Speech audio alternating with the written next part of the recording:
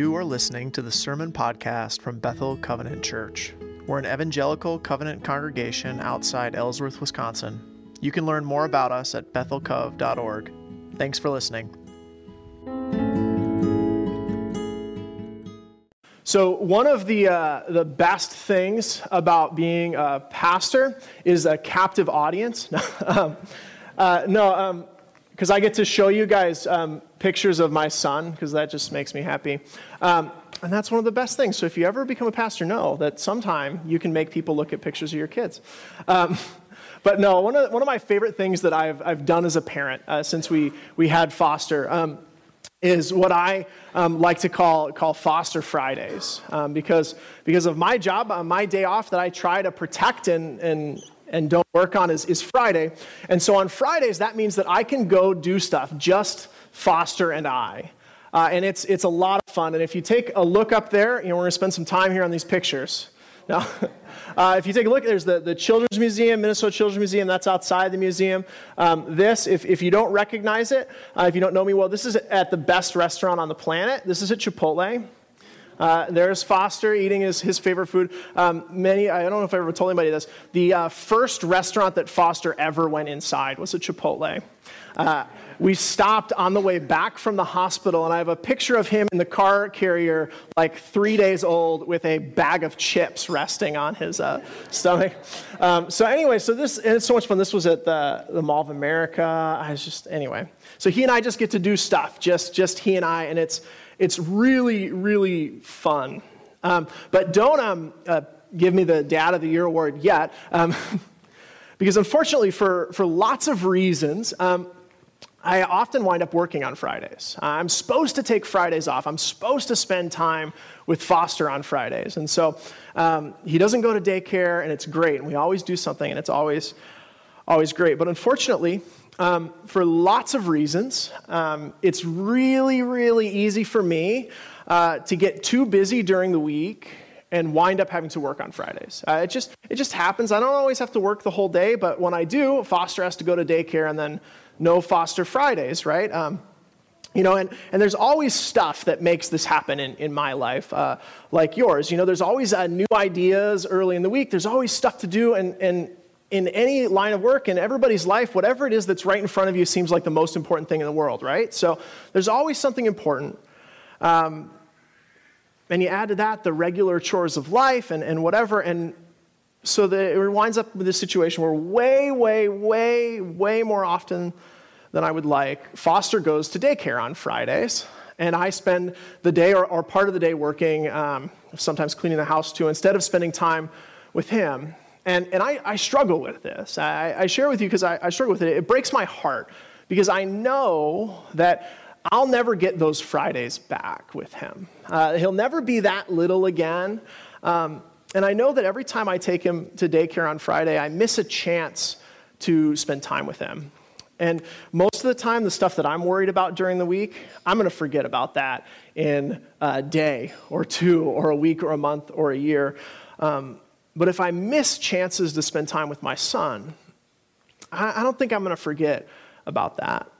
It breaks my heart a little bit, and I don't share this with you to oh, poor pastor, he just works so hard, we should pay him more, no.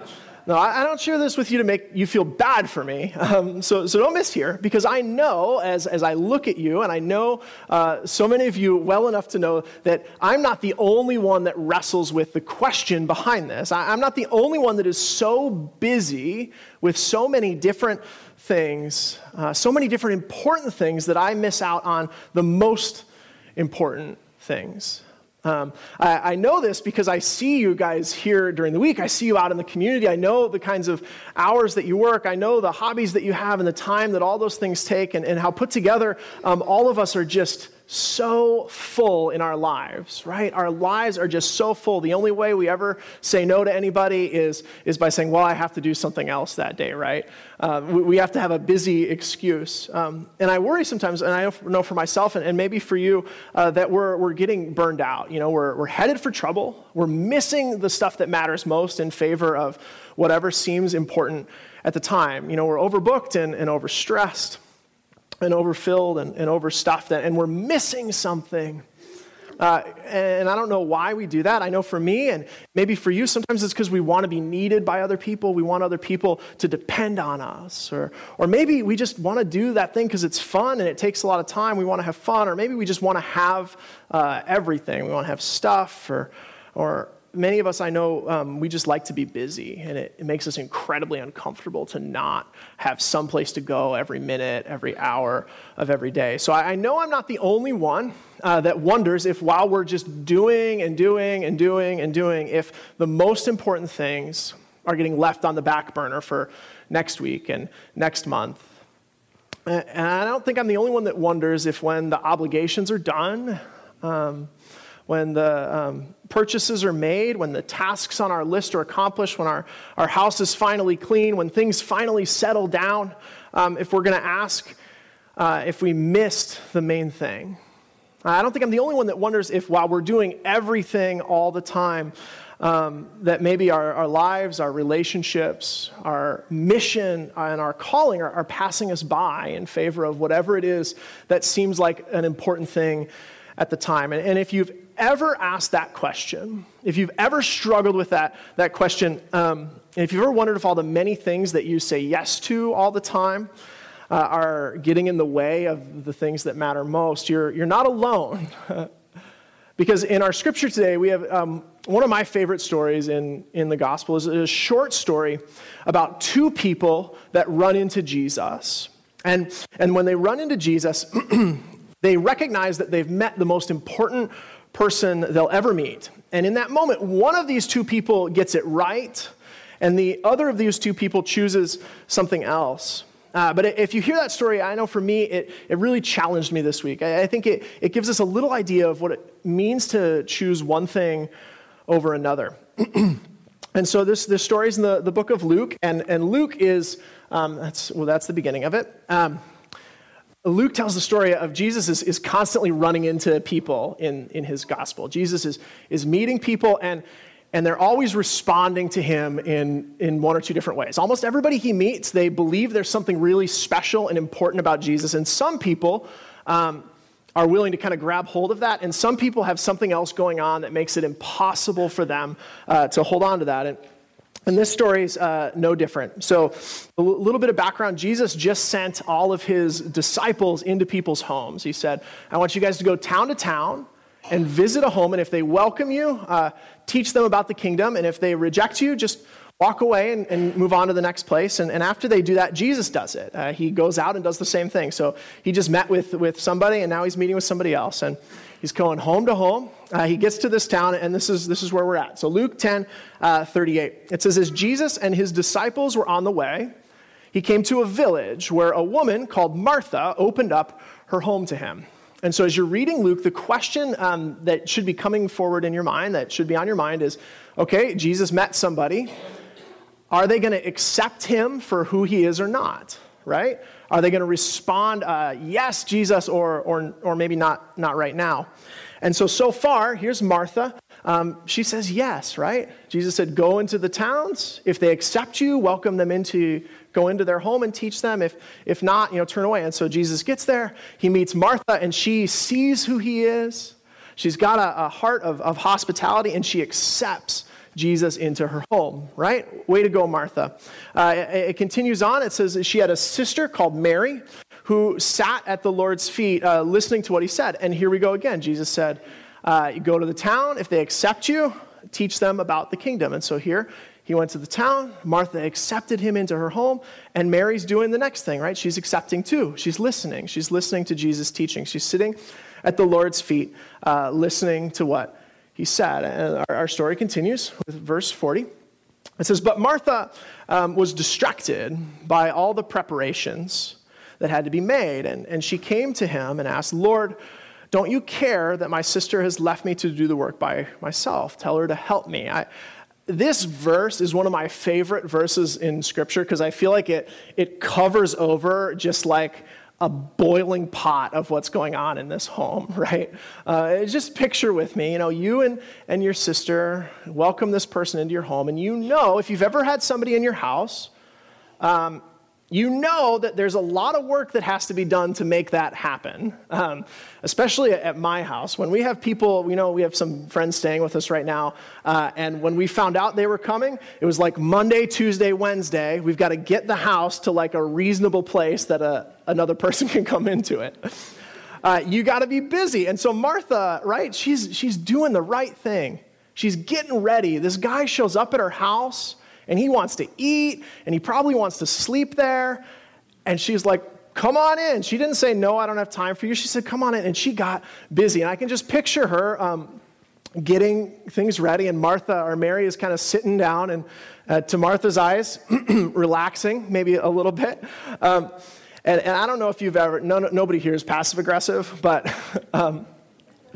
if you've ever been, I can just picture Martha, right? She's like going to the kitchen and she's like slamming the cabinets as she's like getting stuff out. And like, she like comes in and like, oh, here you go, Jesus. Here's your coffee and bar. And oh, here you go. And oh, Mary, what can I get you today? She's frustrated. She's trying to do the right thing. She's trying so hard to do the right thing. And here is Mary. And Mary is just, who knows what's going on with Mary, but Martha is mad, and I would be mad too, right? And so she says, here's Jesus. I've heard about this guy. He's going around telling people to serve each other. He's telling people how much God loves them. He's teaching all these things, and she's like, hey, Jesus, if God so loved the world, don't you care that I'm doing all this work by myself? Don't you care that Mary is sitting here and I am working my fingers to the bone to make it possible for you to stay here? That don't you care? It just sticks with me because I've asked God that. Don't you care about the work that I'm doing? That person, why is things going well for them? Don't you care about the work that I'm doing? Tell her to help me. Not do everything, not let's trade. Just tell her to get up and help me. I got stuff to do. And so this is how Jesus responds. He says, Martha, Martha, the Lord answered, you are worried and upset about many things, but few things are needed, or indeed only one. Mary has chosen what is better, and it will not be taken away from her. And again, right, every story in Luke as Jesus meets people, it's clear. And every story in Luke is put here for a reason. And so Luke's trying to make a point with this story about what it means to follow Jesus. And so as I wrestle with this story, I've thought about all kinds of things, and read all kinds of things that this might be there to remind us of. Like sometimes people read the story and they say, see, it's okay to just like relax and slack off every once in a while, right? Amen. Some of us really do need to hear that. So I know you.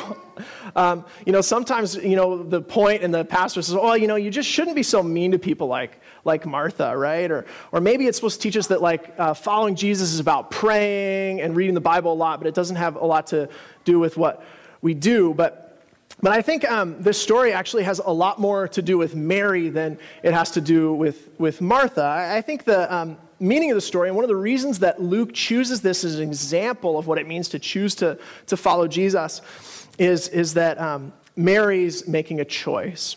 And if we look closely, what is Mary choosing? Well, Mary is choosing something incredibly shocking and surprising in that moment. I always growing up when I heard this story, and if you've ever heard the story, you kind of think like Mary is just sort of oblivious, right? She doesn't know that she's supposed to be helping her sister, she's tired or whatever and just wants to sit down and listen to Jesus. But the truth is that she's accepting him not just as a great teacher or a guest, but as Lord. In listening to Jesus, Mary is doing what we call being a disciple. She's taking the first step, which is to sit and listen to what Jesus has to say. Because Mary knows what she's supposed to do in this situation. Mary knows what the expectations of this situation are. Mary's saying no to something to say yes to something else. And Mary knows, and I would argue that she knows, because she grew up in this house. She grew up in this home and in this culture. She knows this because Mary has done the Martha thing every other day. In the ancient world, that was the expectation of the women of the house, to take care of the guests. Mary is not confused. She's not missing the point, because when Jesus comes to her house, even though she knows what she's supposed to be doing, even though she knows what it means to be a good hostess, even though she knows that her sister is working her fingers to the bone to make it possible for Jesus to be there, when Jesus comes to her house, she immediately realizes, Mary realizes that it doesn't matter what she's supposed to do. She realizes that a higher authority than her cultural norms, than what she'd been taught by her mom and her grandmother her whole life, is sitting in her house. And Mary sees that person and she refuses to miss what he has. Mary recognizes that Jesus and what he has to say in that moment is more important than anything else. And so she chooses to listen to him instead of what she knows she ought to do. She chooses to listen to him over her anxiety, over her cultural expectations. She chooses to listen to him over the way that she was raised and what she knows she ought to do. Instead, she chooses to listen. She chooses to listen over doing the right thing, over making her sister happy, who is clearly getting frustrated, because she recognizes that Jesus and what he has to say represents something bigger and older and wiser than all of those other considerations. Bigger and older and wiser and more important than anything she's ever heard before in her life. And in choosing to listen, she's saying that his words ought to rest at the foundation of my life. Mary gives us a picture for people today of what it looks like to accept Jesus as the main thing. To lay down all the other stuff that's important, that matters, that's not wrong, in favor of just one thing. To be a disciple, to accept Jesus into your home and into your mind and into your life, and to listen to him. To hear from Jesus, Mary says no to household serving. She says no to the huffs and the frustrations of her well-meaning sister. She has to say no to being a good host, and she even has to say no to being a good woman so that she can say yes to Jesus. Otherwise, she would have missed it. She had to say no to what she was supposed to do so that she could become who God made her to be. And that is what it means to be a disciple.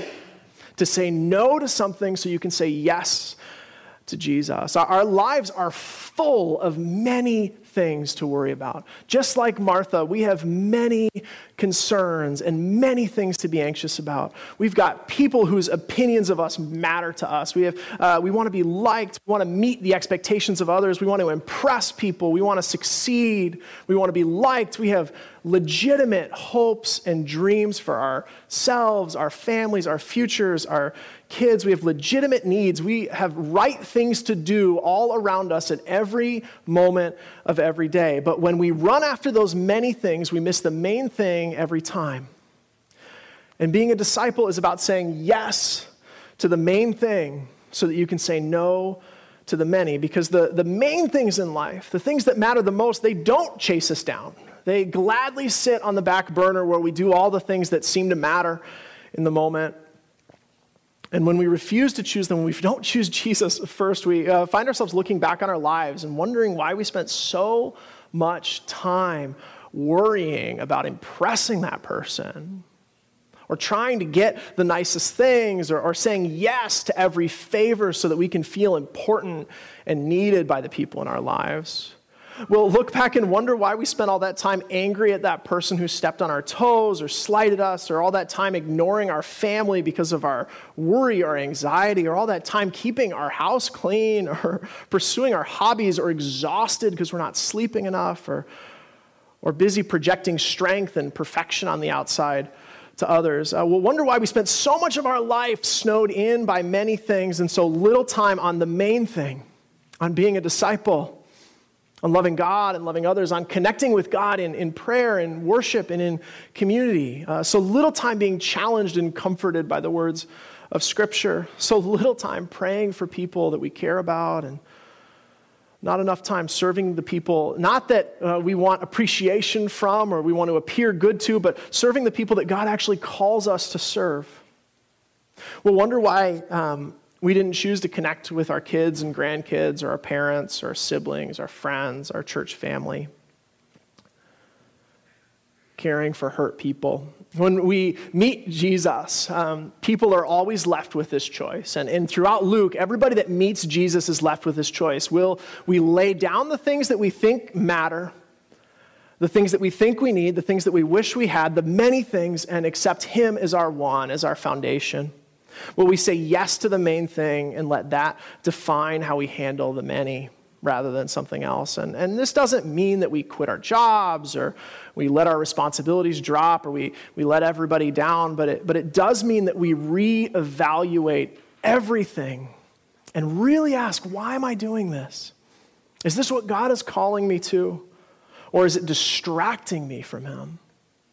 What would it look like for you to start with Jesus as your one? That's what I've been wrestling with all week. What would it look like for me to put that first? To know that my value isn't based on what I do for others or what other people think about me or what I have, but instead on my identity as a child of God who Jesus died for. May we rest in that and let the things that we do flow out of that rather than the anxiety of being good enough for others.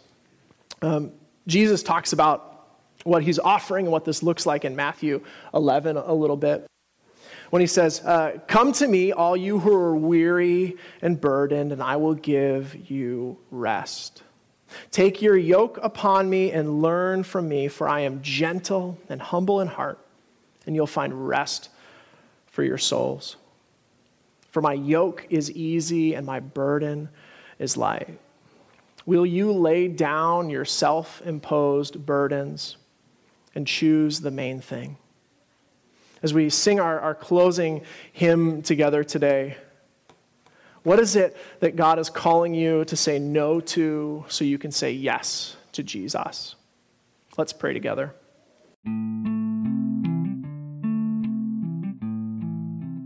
Thanks for listening to the Sermon Podcast from Bethel Covenant Church. We're an evangelical covenant church outside Ellsworth, Wisconsin, and you can find out more about us at bethelcov.org.